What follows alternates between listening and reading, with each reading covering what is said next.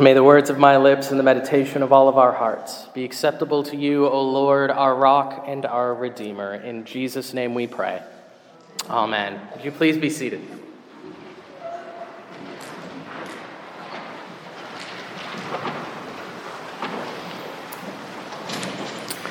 Being educated in the public school system in Ontario, I, like many of you, I am sure, learned about something called Maslow's hierarchy of needs.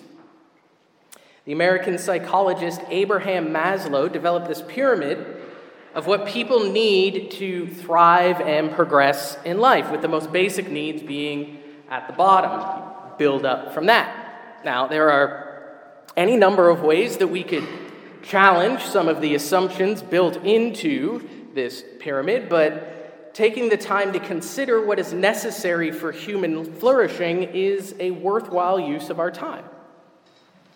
Most people would agree that for people to develop well, we need the basics of life, right? Food, water, shelter, some level of safety and security and stability.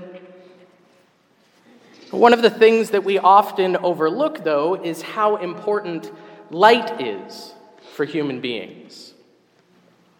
The more we learn about our physical, mental, and emotional development, the more we have found that light, or its absence, has a major effect on us.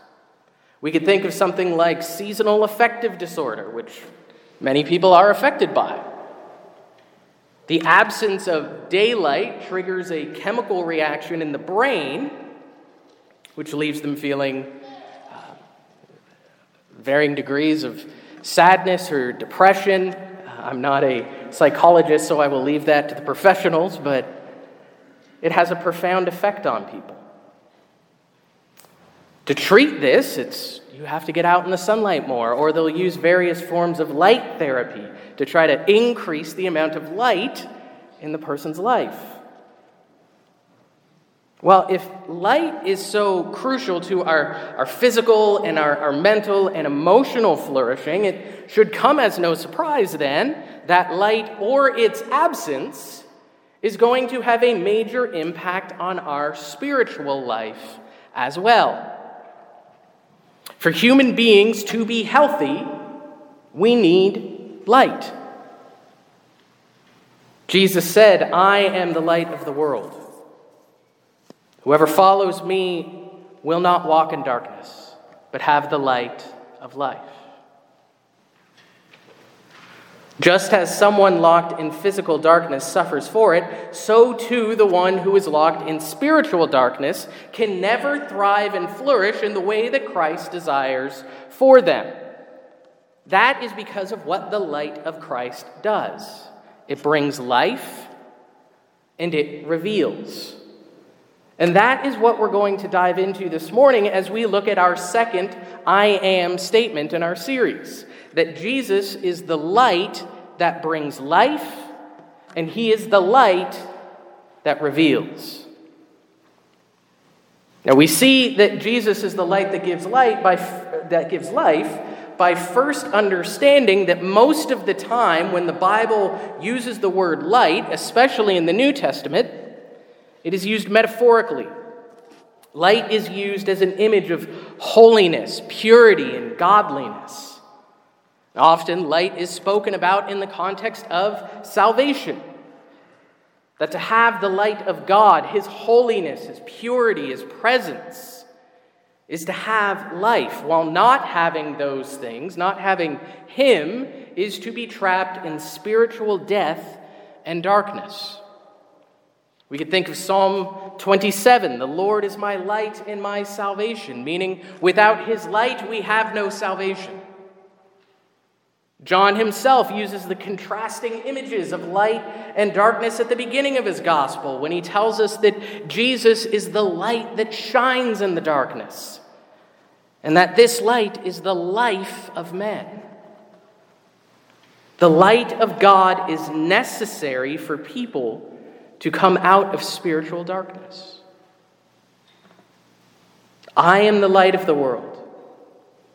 Whoever follows me will not walk in darkness, but have the light of life. The reality of these words hit home all the more when we understand the context in which Jesus spoke them. This portion of chapter 8 is actually set in the same context as chapter 7, where Jesus is speaking to the crowds who have gathered for what is known as the Feast of Booths. This was a yearly 7-day festival commemorating the 40 years the Israelites spent in the wilderness. The people would construct and live in these booths as a reminder of the tents that the Israelites lived in while they were in the desert.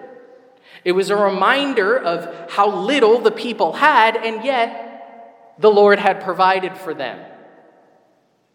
The final night of this festival took place overnight in the temple courts.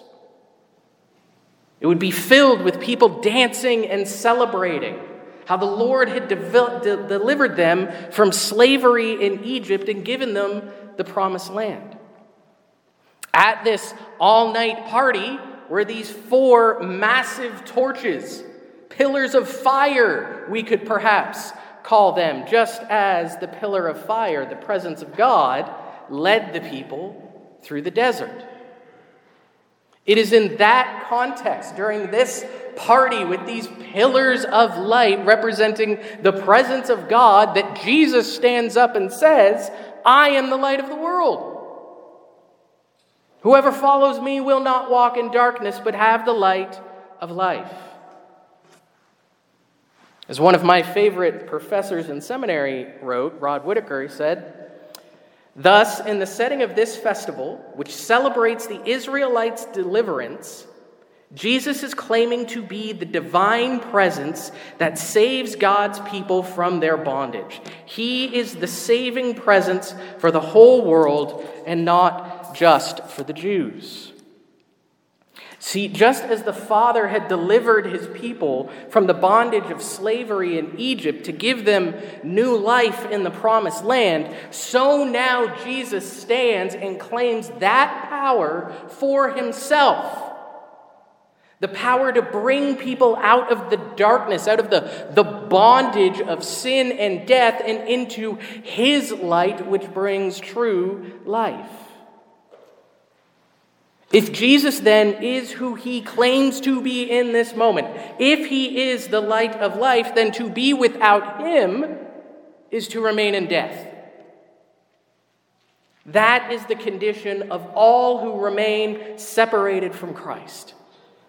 And so those of us who have been enlightened or enlivened, if you will, by his light, should do exactly what the Jewish people of his time were doing that very night.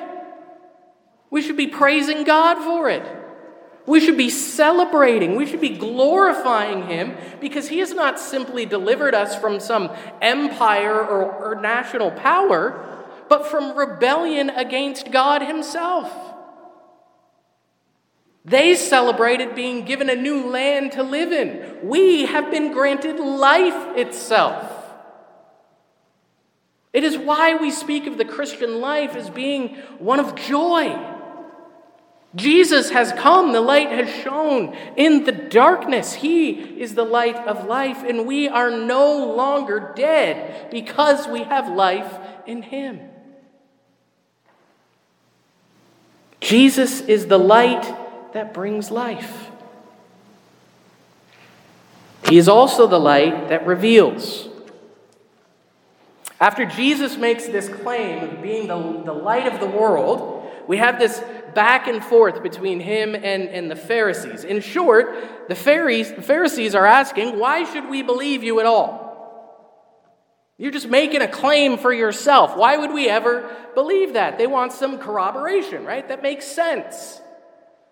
We don't tend to believe a claim unless it has some kind of evidence, especially one as massive as the claim that Jesus is making. We can't really blame the Pharisees here for asking for just a bit of evidence. Jesus' response can be a little confusing at first, I'll admit. He says in verse 14, "Even if I do bear witness about myself, my testimony is true. For I know where I came from and where I am going. but you do not know where I come from or where I am going. He's basically saying, if you knew who I am, then you would believe me. But they don't know him. They don't recognize him for who he is. Why? Well, Jesus tells us in verse 15, you judge according to the flesh, I judge no one. Now, admittedly, this is where my confusion really kicks in, because isn't Jesus the judge of the world? How could he say, I judge no one? Well, what he means is that he does not judge as they do. He does not judge through an earthly lens, but through a heavenly one. He sees the world from the perspective of the kingdom of God, whereas the Pharisees are only seeing the flesh. And because the Pharisees see the world through an earthly lens, they don't know Jesus. And that means they don't know the Father. This is driven home all the more when the Pharisees ask him where his Father is. They don't get in that moment that Jesus is speaking about God. And so Jesus responds, you know neither me nor my Father. If you knew me, you would know my Father also. Just think about that for a second. Remember who these Pharisees are. These are the ones who claim to be the true followers of God. They keep the law perfectly, or at least strive to. They are the religious elite of their day. And here's Jesus who says, you have no idea who God is. They have no idea who God is because they don't know Jesus. What an incredibly helpful thing for us today. We who claim to know God, this is so helpful for us. Because this tells us that it's one thing to claim to know the Father, and it's another thing entirely to truly know him. You see, we need the light of Christ to bring life, and when the light of Christ comes into our life, one of the things it does is reveal who Jesus truly is. It shows us that he is one with the Father, and that to truly know the Father is to know his Son. You cannot know one without the other. Despite what every other religion or philosophy will tell you, the truth is you cannot know God without knowing Jesus. And so we need to ask ourselves, do I know him? Do I know Jesus? Do I know Jesus for who he claims to be? Or is my understanding of Jesus more conditioned by the culture that I live in? You know, that view of Jesus, that he's the nice guy with the nice teaching, doing the nice things, right? That moralistic, therapeutic view of God, of Jesus. Is that the Jesus we know? Is that who we believe him to be? Or do we know him as the light of the world, without whom there is not life at all, but only spiritual death?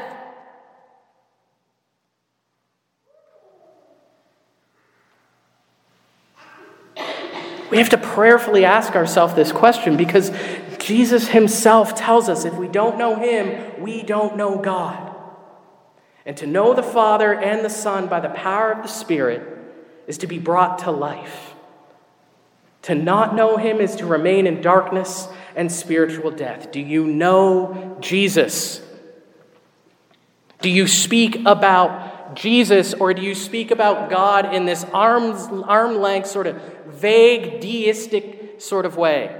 That sure, there's something out there, but that's as real as you're going to allow it to be. Do you know Jesus?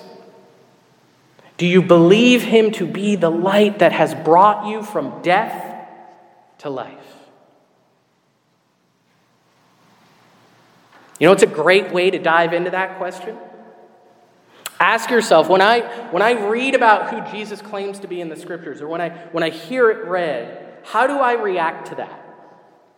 What's my response? Because you know how the Pharisees reacted? It's kind of shocking, actually. The end of our passage tells us, these words he spoke, meaning Jesus, in the treasury, as he taught in the temple, but no one arrested him because his hour had not yet come. Now that seems to be quite an excessive response. All he's done is stood up and said some things. Why would they want to arrest him? Well, because he's not making meaningless or trivial claims. They understand what he is claiming, that he is claiming to be the Savior, and in fact, much more than that, to be one with God, to be God himself. That is what gives all of these I am statements that we're looking at in this series so much meaning. Each one of them connects back to that very first I am statement, when God appeared in the burning bush to Moses.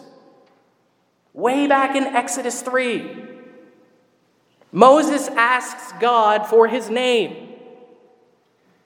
And God responds, I am who I am. Say to the people of Israel, I am has sent me to you. That is what the Pharisees are hearing now. They're hearing what Jesus is saying, and they want to arrest him because in their minds he is making a blasphemous claim. Again, Rod Whitaker's words are helpful to us here. He writes, Jesus is saying his words and deeds are not about God. They are, in fact, God's own words and deeds. Jesus is God, not simply a human being who has been taken up into the divine council and made an agent of God unlike any other. But neither is he simply God in a suit of flesh. He is fully God and fully man. End quote. When you hear what Jesus says about himself, is that what you believe?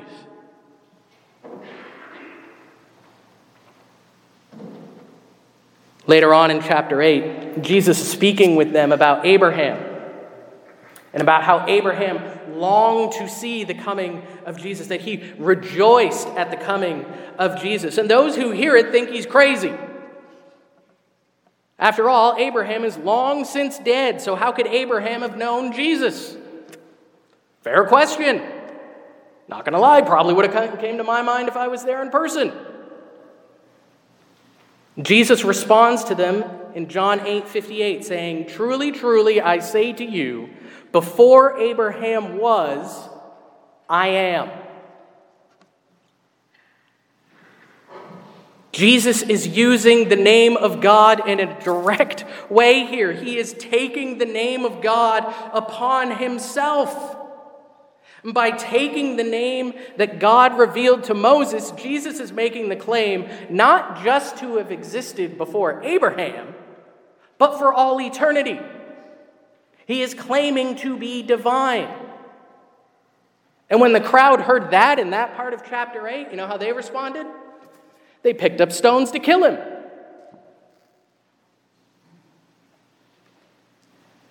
And in our passage, they sought a way to arrest him. When you hear the claims of Jesus, how do you respond?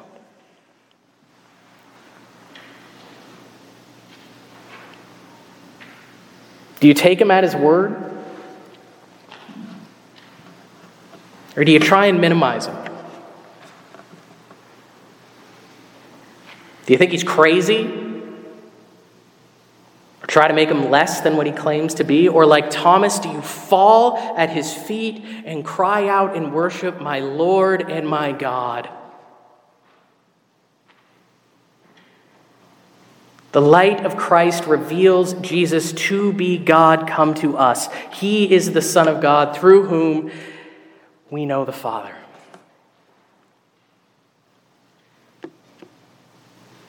When we have seen the truth of Jesus, when his light has revealed him to us, the light of Christ then reveals how we're to live. I asked what you believe about Jesus, and I think some of us can acknowledge it. Maybe that's not an answer that we can come up with quickly or easily. But one of the ways that we can discern what exactly we believe about Jesus is by asking ourselves what we believe about the world. How do we see the world around us? What is the lens that I use, that I look through to understand the world that I live in? C.S. Lewis once wrote, I believe in Christianity as I believe that the sun has risen, not only because I see it, but because by it I see everything else. His point is that when we believe in Jesus, when the light of Christ has revealed Jesus for who he is, we don't just see Jesus, but we see everything else through Jesus. He becomes the lens through which we understand life and seek to live out our life. Think about what Jesus said. Whoever follows me will not walk in darkness, but will have the light of life. Following, of course, assumes faith. You cannot follow Jesus truly without believing in him and what he has done for you. That's why I asked the question that I have. By the grace of Christ, our spiritual life begins through believing in Jesus and being baptized into him. But Jesus speaks here both of following and walking. It's an action word, right? Following and walking, meaning living out the life that Jesus has given us. Living out life from the light that he has given us. Now, those who preach here do and will continue to make much of the truth that we are justified, that we are made right with God by the grace of God alone through faith in Christ. That is absolutely true. But while that is absolutely true, what we cannot do is allow that truth to cause us to assume that we don't do anything at all. That being justified, I get to now sit around and wait either till Jesus returns or I die, whichever one. We who claim to know Jesus, who claim to be Christians, we now choose whether or not we are going to follow him in this life. Whether or not we're going to walk in his light. We choose whether or not we will see the world through the lens of Christ. We choose whether or not we will bring the light of Christ into a given situation. We choose whether or not we will look at someone or some scenario and ask, what does Christ desire here and now? What is it that Christ desires for that person? Could you imagine how different our life would look, or how life in general would look, if Christians asked that question first? What does Christ desire right here and right now? What does Christ desire for me in this moment? How does Christ desire for me to respond? How could he empower me to do that? Could you imagine how different our interactions with the non-believer might be? That one you know who isn't living in the light of Christ, right? How different that conversation might go if you had said, what is it that Jesus desires for that person? And how can I speak that way to this person? Or maybe not speak.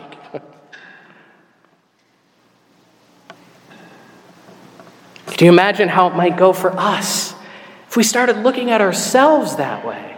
What is it that Christ desires for me? What does he truly want for me in this life? What are the promises of God to me?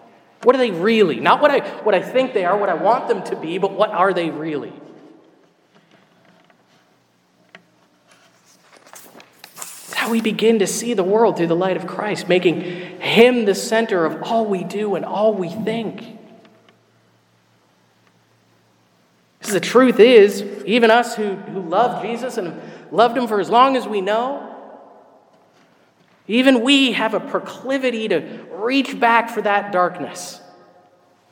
Right? John 3 tells it, Jesus says in John 3, it's not, these are the words of Jesus. He tells us that we love the darkness. And so we're going to reach back for it. Make no mistake. But if we're looking at life through the lens of Christ, if we're following him as the light who reveals the path, then when we start reaching back, we can acknowledge, yeah, I love that sin. But what would it be for me to live for Christ rather than that sin? How can the light of Christ show me a better way? How could it keep me from reaching back into the darkness? What is it that Jesus desires for me?